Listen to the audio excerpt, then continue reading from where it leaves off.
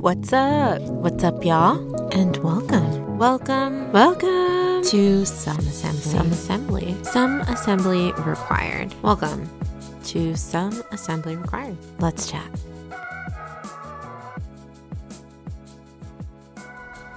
What's up, y'all? And welcome to Season 2 of Some Assembly Required.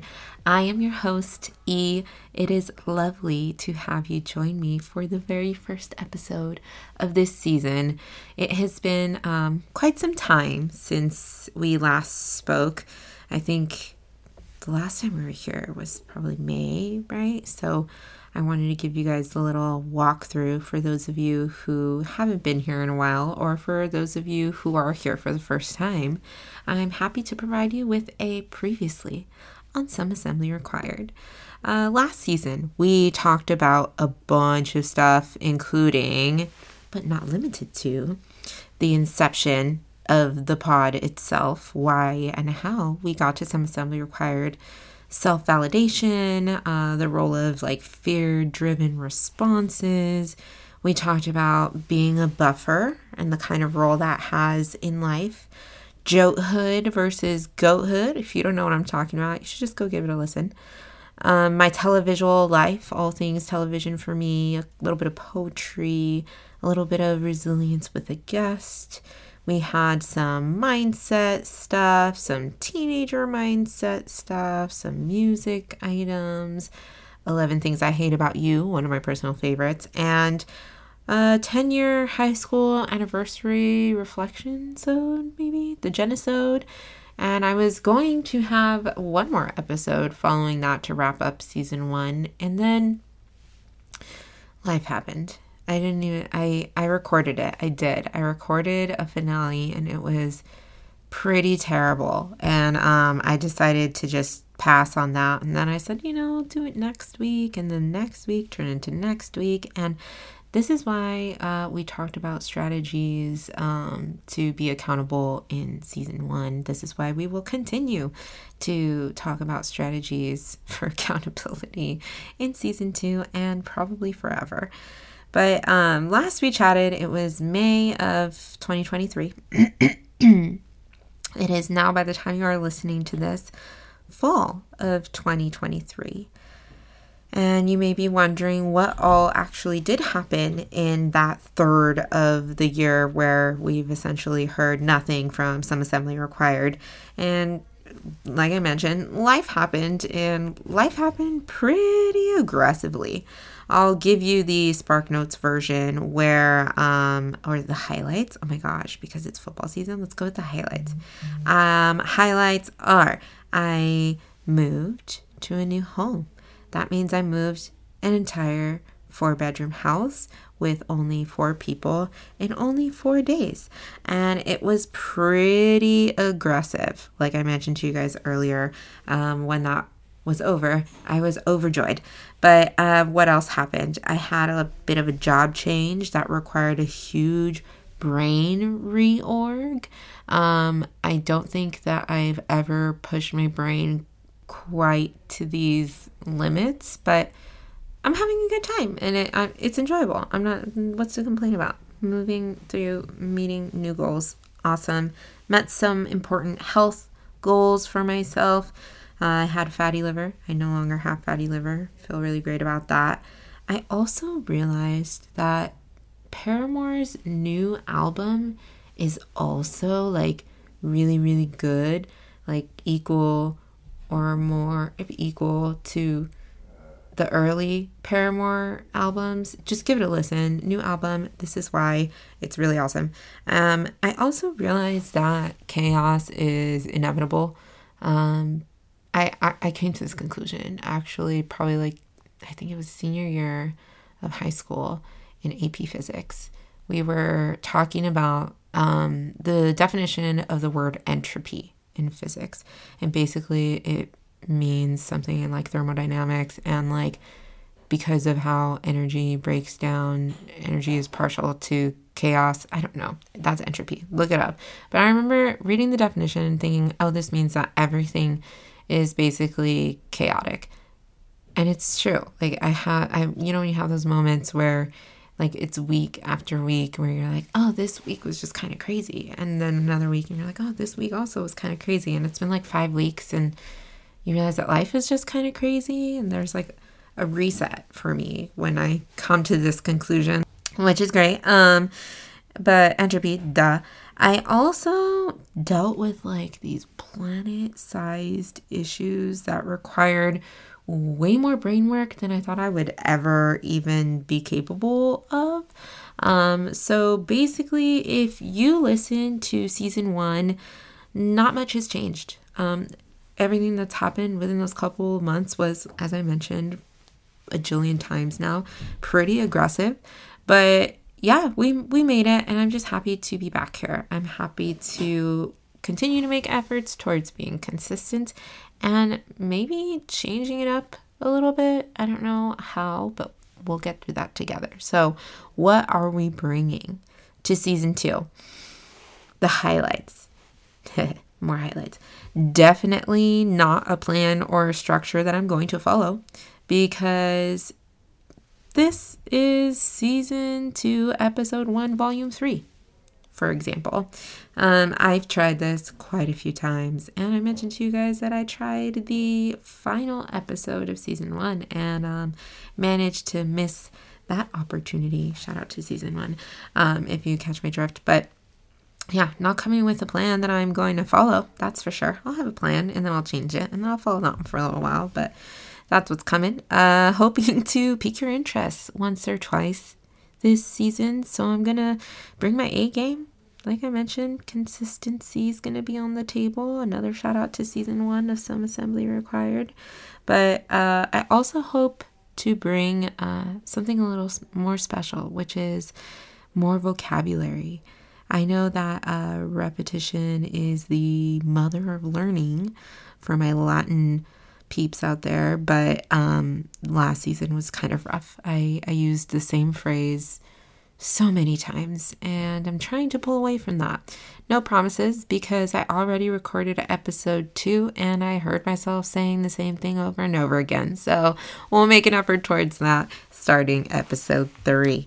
But today I just wanted to bring you guys a small story to kick off this season. Something that's like really cool, but also really impactful and short. So when I was in the 3rd grade, my mom gifted me a CD player, which at that time was a very big deal. To be able to, first of all, travel with music was a really big deal, let alone to have my own. Okay, so this was gifted to me for a birthday. My family was like lower to lower middle socioeconomic status. So like this was also a splurge. And the fact that it was just mine was beyond, right? So think about already I'm in a pivotal stage in my life. And I had only 2 CDs that accompanied this CD player for a very long time. And those were Hijas de Tomate by Las Ketchup. And if you have zero idea what those words mean, if you've ever heard the song that goes that song, that is Las Ketchup. And that is the album that contains the song, amongst a plethora of other really awesome songs that I had zero idea what they were talking about. Fun fact, S.A.R is also inspired by Sugar Hill Gang's Rapper's Delight. You might have already seen that fun fact somewhere else, but if you haven't, go give it a listen. It's pretty revolutionary. And then the other album that I had was This Is Me Then by J-Lo, which was also an iconic album with Jenny from the Block on that bad boy. Those were the only CDs that I had. And at this point in history, in time, you had to actually go out to a like record store, music store to purchase a CD. And CDs were not cheap, and you had to stand in line for the very popular ones, and they would sell out really aggressively. So most of the music that I listened to was just like trying to steal things illegally off the internet. Trying, never said I did, in case somebody tries to come after me. But I also was a minor. So anyway, I also would just go into these stores and listen to the music, like in their little demo sections where they had like a pair of overhead earphones that you could go like listen to some saved songs that were really popular at the time. And that's where I'd find my new music. And I mean, that was cool. It was really cool. But it was also almost sad because I almost missed out on this really important album in my life. So when I was also in the 3rd grade, one of my best friend at the time, her name's Yvette, shout out Yvette, she gifted me an album. She burned an album for me. If you don't know what that means, go look it up. But she had to do this for me. I remember under the table because for some reason in my 3rd grade-ness, her mom thought that I was like a troublemaker or something. So she like low-key burned the album or copied the Metamorphosis album by Hilary Duff for me. And I didn't even know that this was something I wanted to listen to. I remember she specifically was like, hey, like this is a really good album. Have you heard it? Like it's really cool. And she shared it with me. And like, talk about pivotal moments. That was a pivotal album for essentially all of the millennial generation. I don't think it even discriminated across male or female because every guy that I play Come Clean by Hilary Duff around is like singing along with it, you know? So this is probably the equivalent to like maybe Hannah Montana for Gen Z, or like songs that go viral on TikTok nowadays by some like random artist for the alpha generation, maybe. I don't know if that's an equivalent exchange, but she introduced me to this album, and I don't know, honestly, what I might have missed out on a whole chapter of my life and my identity, and missed out on like an integral part of my generation had my Hispanic homie not just like low-key done this business for me. And I appreciate her so freaking much. Like, she's the person that pulled Hilary Duff and introduced her to me as not Lizzie McGuire. That was crazy town. Nobody would have ever understood that. But the reason that I bring this up is because I have a lot of vivid memories associated with like the entire Metamorphosis album, specifically in like the order that it was released in as like a full experience. So this is why I'm bringing it up.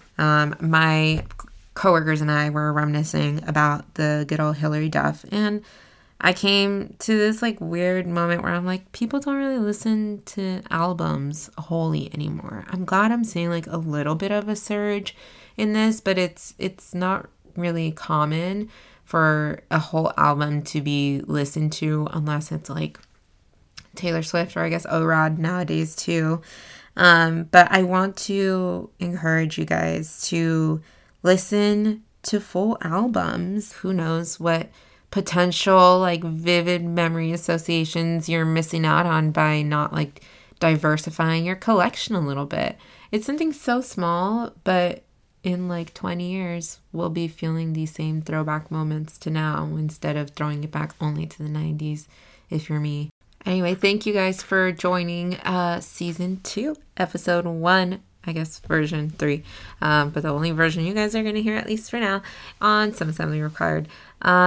If you guys want to reach out to us beyond just hearing us here on your preferred podcast network, you can find us on Instagram at Some Assembly Required Pod, on YouTube if for some reason you want to hear this again but see the still of my picture at Some Assembly Required Pod, or you can shoot us an email at dearsomeassembly@gmail.com. We'd love to hear from you guys and just want to know what you want to hear about, or just come talk some bullshit. I don't mind. You know I'm here to chat. Anyway, until next time, I'll chat with you guys soon.